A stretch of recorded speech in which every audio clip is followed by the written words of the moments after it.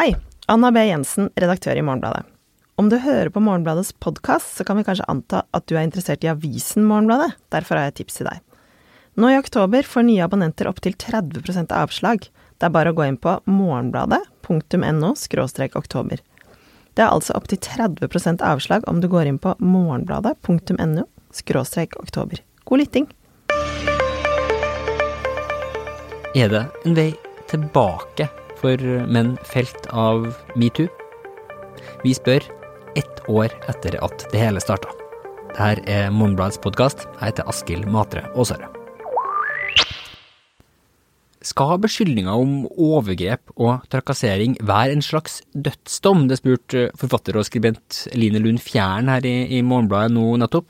Spørsmålet har alt blitt stilt I amerikanske medier I flere måneder. Så hva skal vi gjøre med alle de her mennene nå 1 år etter MeToo? Det spørsmålet, det har du satt deg for å finne svar på denne uka. Journalist Lise Dybvig, hallo. Hallo, takk for det. Velkommen inn I studio. Det en helt strålende sak hvor du har snakket med en rekke av aktørene I MeToo I Norge, og også de som har begynt forsiktig og tale de utstøtte mennenes sak, eller I hvert fall åpnet for muligheten for et comeback. Det jo et sånt totalt minefelt. Hvordan synes du det å skrive om MeToo som journalist selv, egentlig? Det et godt spørsmål.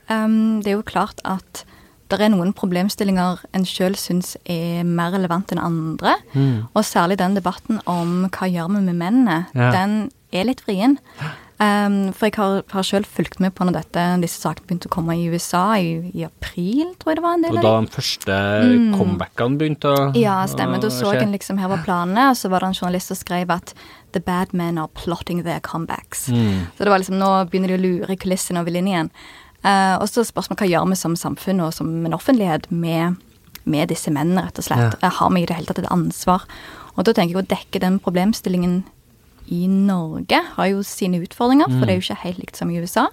Men det jo også, så det må være litt sånn hvor trøren henne, rett og slett. Ja, det utrolig lett å kopiere over debatter fra USA. Det jo noe vi merker I alt vi gjør, fra liksom no platforming til det her, til en rekke saker.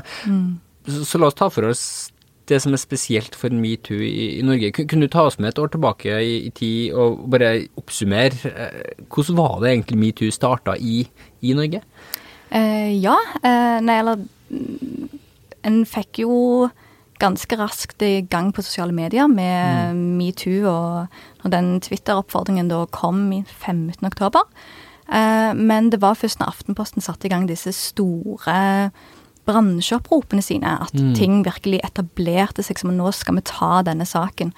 Og det som på en måte nå det folk som forsker på hvordan norske medier har behandlet MeToo, og det en gjerne da tenker seg at på grunn av at en gikk så at en samlet alle skuespillere, en samlet dansere, en samlet restaurantarbeidere og fikk sånne kollektive opprop, så gjorde det at ok, her ser vi på systemet, her går vi ikke etter liksom et par menn på toppen da. Så det vesensforskjellig fra hvordan det har skjedd I USA, der det var liksom det store, det som utløst alt var liksom de her mennene som falt helt konkrete menn da. Og det så vi allerede med, Harvey Weinstein-saken som da kom 5. oktober I fjor. Og det var jo ikke meningen at det skulle bli en MeToo-sak, eller liksom, det var jo før MeToo på en måte. Og da var startskuddet I seg selv var jo denne gigantiske Hollywood-mogulen, så da faller veldig, veldig hardt. Mens det du sier, I Norge da det vesensforskjellig, for vi ikke, utgangspunktet ikke var de her enkeltsakene. Men hvis vi sammenligner oss med nabolandene våre, Sverige, så var det vesensforskjellig, så var det veldig annerledes enn oss der også. Hva de skillene internt I Skandinavia? Eller det, når jeg har snakket litt med folk, så det jo flere som bare først tar frem poeng at I Danmark så har det nesten vært tyst, egentlig ingenting. Og så har han da selvfølgelig sett I Sverige at der var han mye mer ivrige på å navngi, og gjerne også brette ut anklagene om personen det gjaldt. Før han hadde fått sjekt så mye, og det var så mye bevismateriale som forelå. Så mer en amerikansk modell enn det vi kjører på her? Ja, stemmer. Så det var faktisk jeg som refererte til den norske modellen som denne mer strukturbaserte dekningen. Men selvfølgelig så hadde den jo tilfeller der det var enkeltindivider som ble hovedfokuset for MeToo-sakene. Ja, for i Sverige så det jo en sak som liksom nå ser til å bli liksom stående som den store saken for en som alle diskusjonene går rundt, som saken mot Fredrik Virtanen, som en presseprofil og kommentator i Sverige. Den har jo hatt noen helt fascinerende liksom, saltomortaler. Den startet jo som en stor MeToo-sak, men har nå nesten blitt det motsatte. Kan du bare liksom, fortelle den historien for oss?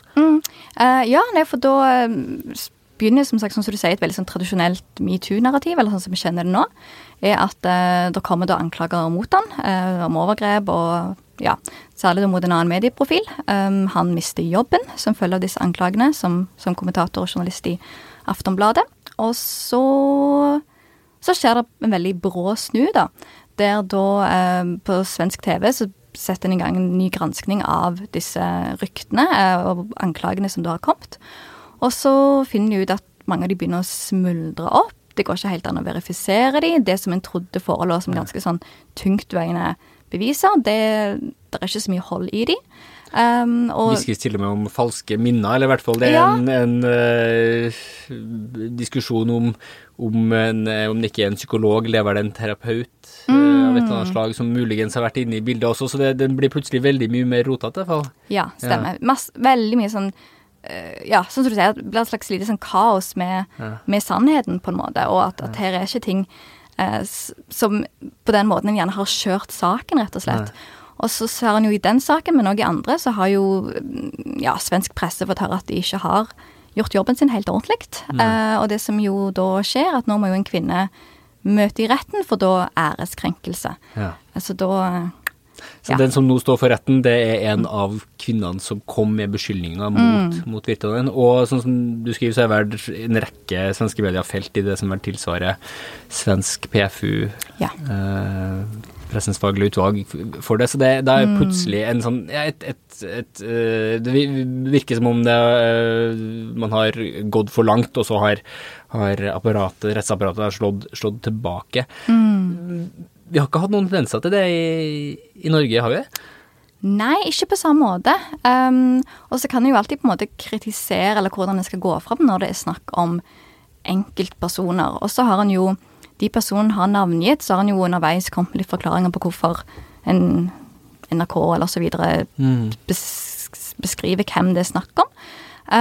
Men så har det jo bare vært sånn, hva er det vel, 3-4 menn, og så kanskje noen sånne små navn som har blitt nevnt innimellom. Andre navn fra andre type caser tidligere år blitt trukket frem. Men, du har ikke hatt dem store, du har jo det, men du har ikke hatt en Virtanen-sak da, i Norge. Men så er det jo interessant i Sverige, for du har jo også da samtidig saken som vi skriver mye om i Svenska Akademien og Nobelprisen, hvor du har den her skikkelsen som da blir kalt blir kalt kulturprofilen av Dagens Nyheter, som var dem som avslørte den systematiske overgrepene og trakasseringen som han hadde stått for. Han kalles jo kulturprofilen helt frem til, jeg tror det er først i dag, når han ble dømt for voldtekt, at Dagens Nyheter faktisk sier navnet hans høyt. Altså, det er også tydeligvis forskjeller internt i mediebransjen i Sverige, og hvordan man behandler det fra sak til sak. Da. Og det synes jeg er fascinerende, at det slo jo til, eller MeToo-bevegelsen kom så brått, eller ble så stor så raskt. Og det har fascinert meg lenge, at mens New York Times, New Yorker lenge hadde jobb med disse sakene, eller et sånn halvt års arbeid i de, og så slår de til, og så må liksom hvert medieinstans eller hver publikasjon måtte finne ut, hva gjør vi nå, kjapt, og har andre typer frister og et annet tempo på seg, rett og slett. Og hvordan det da kan gi utslag i litt sånn forhasta dekninger. Sånn som Virtanen-saken. Men nå er vi altså da i ett år etterpå, så virker det som om hele MeToo endrer gir, og vi begynner å få de her forsøkene på comeback. Kan du beskrive hva som har skjedd? Særlig i USA, hvor vi har sett liksom noen av de mest prominente skikkelsene begynne å prøve å stikke hodet opp av hullet igjen. Absolutt. Og for du har selvfølgelig de som er blitt arrestert, og du vet jo at de kan ikke pønske på så mye akkurat nå. Weinstein er ikke sånn, jeg kommer ikke til å ha et comeback sånn helt uten videre. Ikke helt ennå. Og så har du da, men så har du disse da mer sånne, kulturpersonligheter da, som de har for så vidt kanskje fått et søksmål mot seg de også, men det er ikke i samme alvorlighetsgrad som Weinstein. Og da har du for eksempel Louis C.K., komikeren, som ganske kjapt fikk anklager mot seg, og det rare var at den fikk jo veldig mange eksempler på hvordan du kunne respondere på sånne anklager. Og der han for eksempel med en gang da i fjor var veldig raskt ute og sa, ja, jeg har gjort dette, jeg beklager, var ikke bra. Ja, beskyldt for å ha onanert foran kvinner som ikke ønsket det. Yes, absolutt. Og så det rare da var at han fikk en liten sånn applaus for det, at du reagerer sånn som jeg vil. Men så var han ikke helt fornøyd, for det mange av de gjør det når de innrømmer, og de sier at jeg beklager hvis jeg har fornærmet noen eller gjort noen utilpass, som igjen mange føler, liksom legger det igjen over på den som har opplevd det. Så han da har holdt seg ganske mye borte. Han hadde da en film som skulle lanseres, den hørte vi ikke så mye mer. Den så jeg faktisk her om dagen. Det finnes en sånn bootleg som du kan få tak i, blant annet den er sånn vekselsvis tilgjengelig på YouTube. Som, jeg forstår veldig godt at den ble trukket. Jeg tror den kanskje setter å bli stående som et av de ufrivillige mest interessante kunstverkene fra MeToo. For den handler jo egentlig om altså det er en sånn rar blanding mellom han er jo spilt i en Woody Allen-film, så er det en slags Woody Allen-pastisj, og så handler det om en Woody Allen-aktig, en av karakterene, rollefigurene er en slags Woody Allen-skikkelse, en stor kunstner som kanskje har begått overgrep mot et barn, så den prøver å handle om det her, men så har den et perspektiv hvor de unge kvinnene som havner i forhold til eldre menn fremstilles med en viss type makt, mens maktmennene kanskje ikke fremstilles så mektig, så den er et godt gammelt clusterfuck. Så var alle filmer en kunne lage akkurat da, så var helt endelig der. Men han har da, som du sier, suttet stille i båten frem til et visst punkt da. Ja, så han, hva tid var det? Slutten av august muligens, så prøvde han seg for første gang som en sånn overraskelsesopptreden på en stand-up-scene i New York. Og så var det jo ulike reaksjoner på det, og så nå forrige helgen så var han ute på nytt, da hadde klubben gjort det sånn at hva skal vi si, det skal være lov å gå da, hvis du ikke har lyst til å være vitne til en komiker du ikke ønsker å se den kvelden da. Og noen i salen sa at det var litt ubehagelig, plutselig står han der og snakker om datteren sin og lager vitser, og som om ingenting har skjedd. Han kommenterte ikke noen ting direkte om han gikk liksom... Ja, så her var det liksom ingen referanser til hva han har vært gjennom da. Altså det er jo da han driver å bevege seg, så er jo også Charlie Rose, som er en sånn TV-personlighet som jo ble dyttet ut for å ha gått uten bukse foran folk som ikke var interessert i det. Ja, sant, det er liksom veldig, og så som da går ryktene om at han planlegger et comeback i form av et TV-program der han samtaler med andre MeToo-dømte menn. Yes.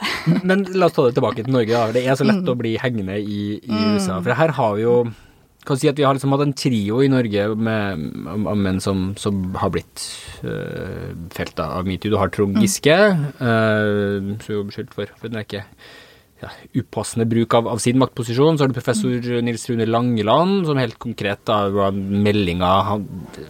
seksuelle meldinger han hadde sendt til unge kvinner, studenter i stor grad. Og så har du unge høyreleder, tidligere da, unge høyreleder Kristian Tonning Riise. Hva har skjedd der egentlig?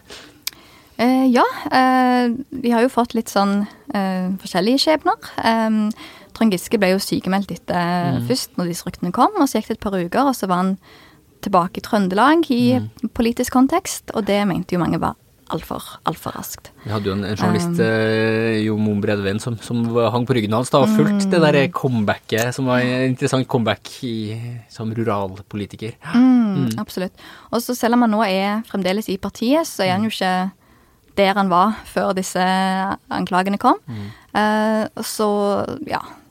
Men i hvert fall aktiv i politikken igjen da, men igjen ikke i samme posisjon. Og så har du jo Langeland, som da har mistet jobben, og forberedt nå et søksmål mot for grunn av helt uenige i den avgjørelsen. Og så Kristian Tonning Riise, som da nå stortingsrepresentant for Høyre. I det stille. Men hvem det da? Altså, du har jo snakket med mange aktører som var med å starte norske MeToo. Hvordan fløyene der veldig karikert? Altså, hvem det som nå begynner å forsvare et slags comeback muligheten for comeback for denne typen menn, og hvem det som er på den andre siden, hvis du skal karikere det helt? Ja, nei, du har jo igjen Line Lund Fjæren, så startet det hele med å si at skal dette være en slags dødsdom? Og det å bli beskyldt for overgrep, eller seksuell trakassering, hva som helst, for det er jo det som på en måte igjen litt problemet, at får du en dom mot deg, så det i hvert fall et antall tid før du får komme tilbake. Har du sendt meldinger, så har ingen et konkret svar da, på hvor lenge det er greit å være vekke. Så hun dro opp den, og får jo for så vidt støtte fra ulike hold, og jeg tror de fleste kan jo være enige i at ja, du skal ikke være vekke. Du skal ikke sitte der stille på rommet ditt. Så det er jo interessant at det kommer fra hun da. Fordi hun er jo en av dem som viste frem screenshots av de her meldingene fra Nils Rune Langeland. Så hun var jo en av helt sentrale skikkelsene for MeToo i Norge.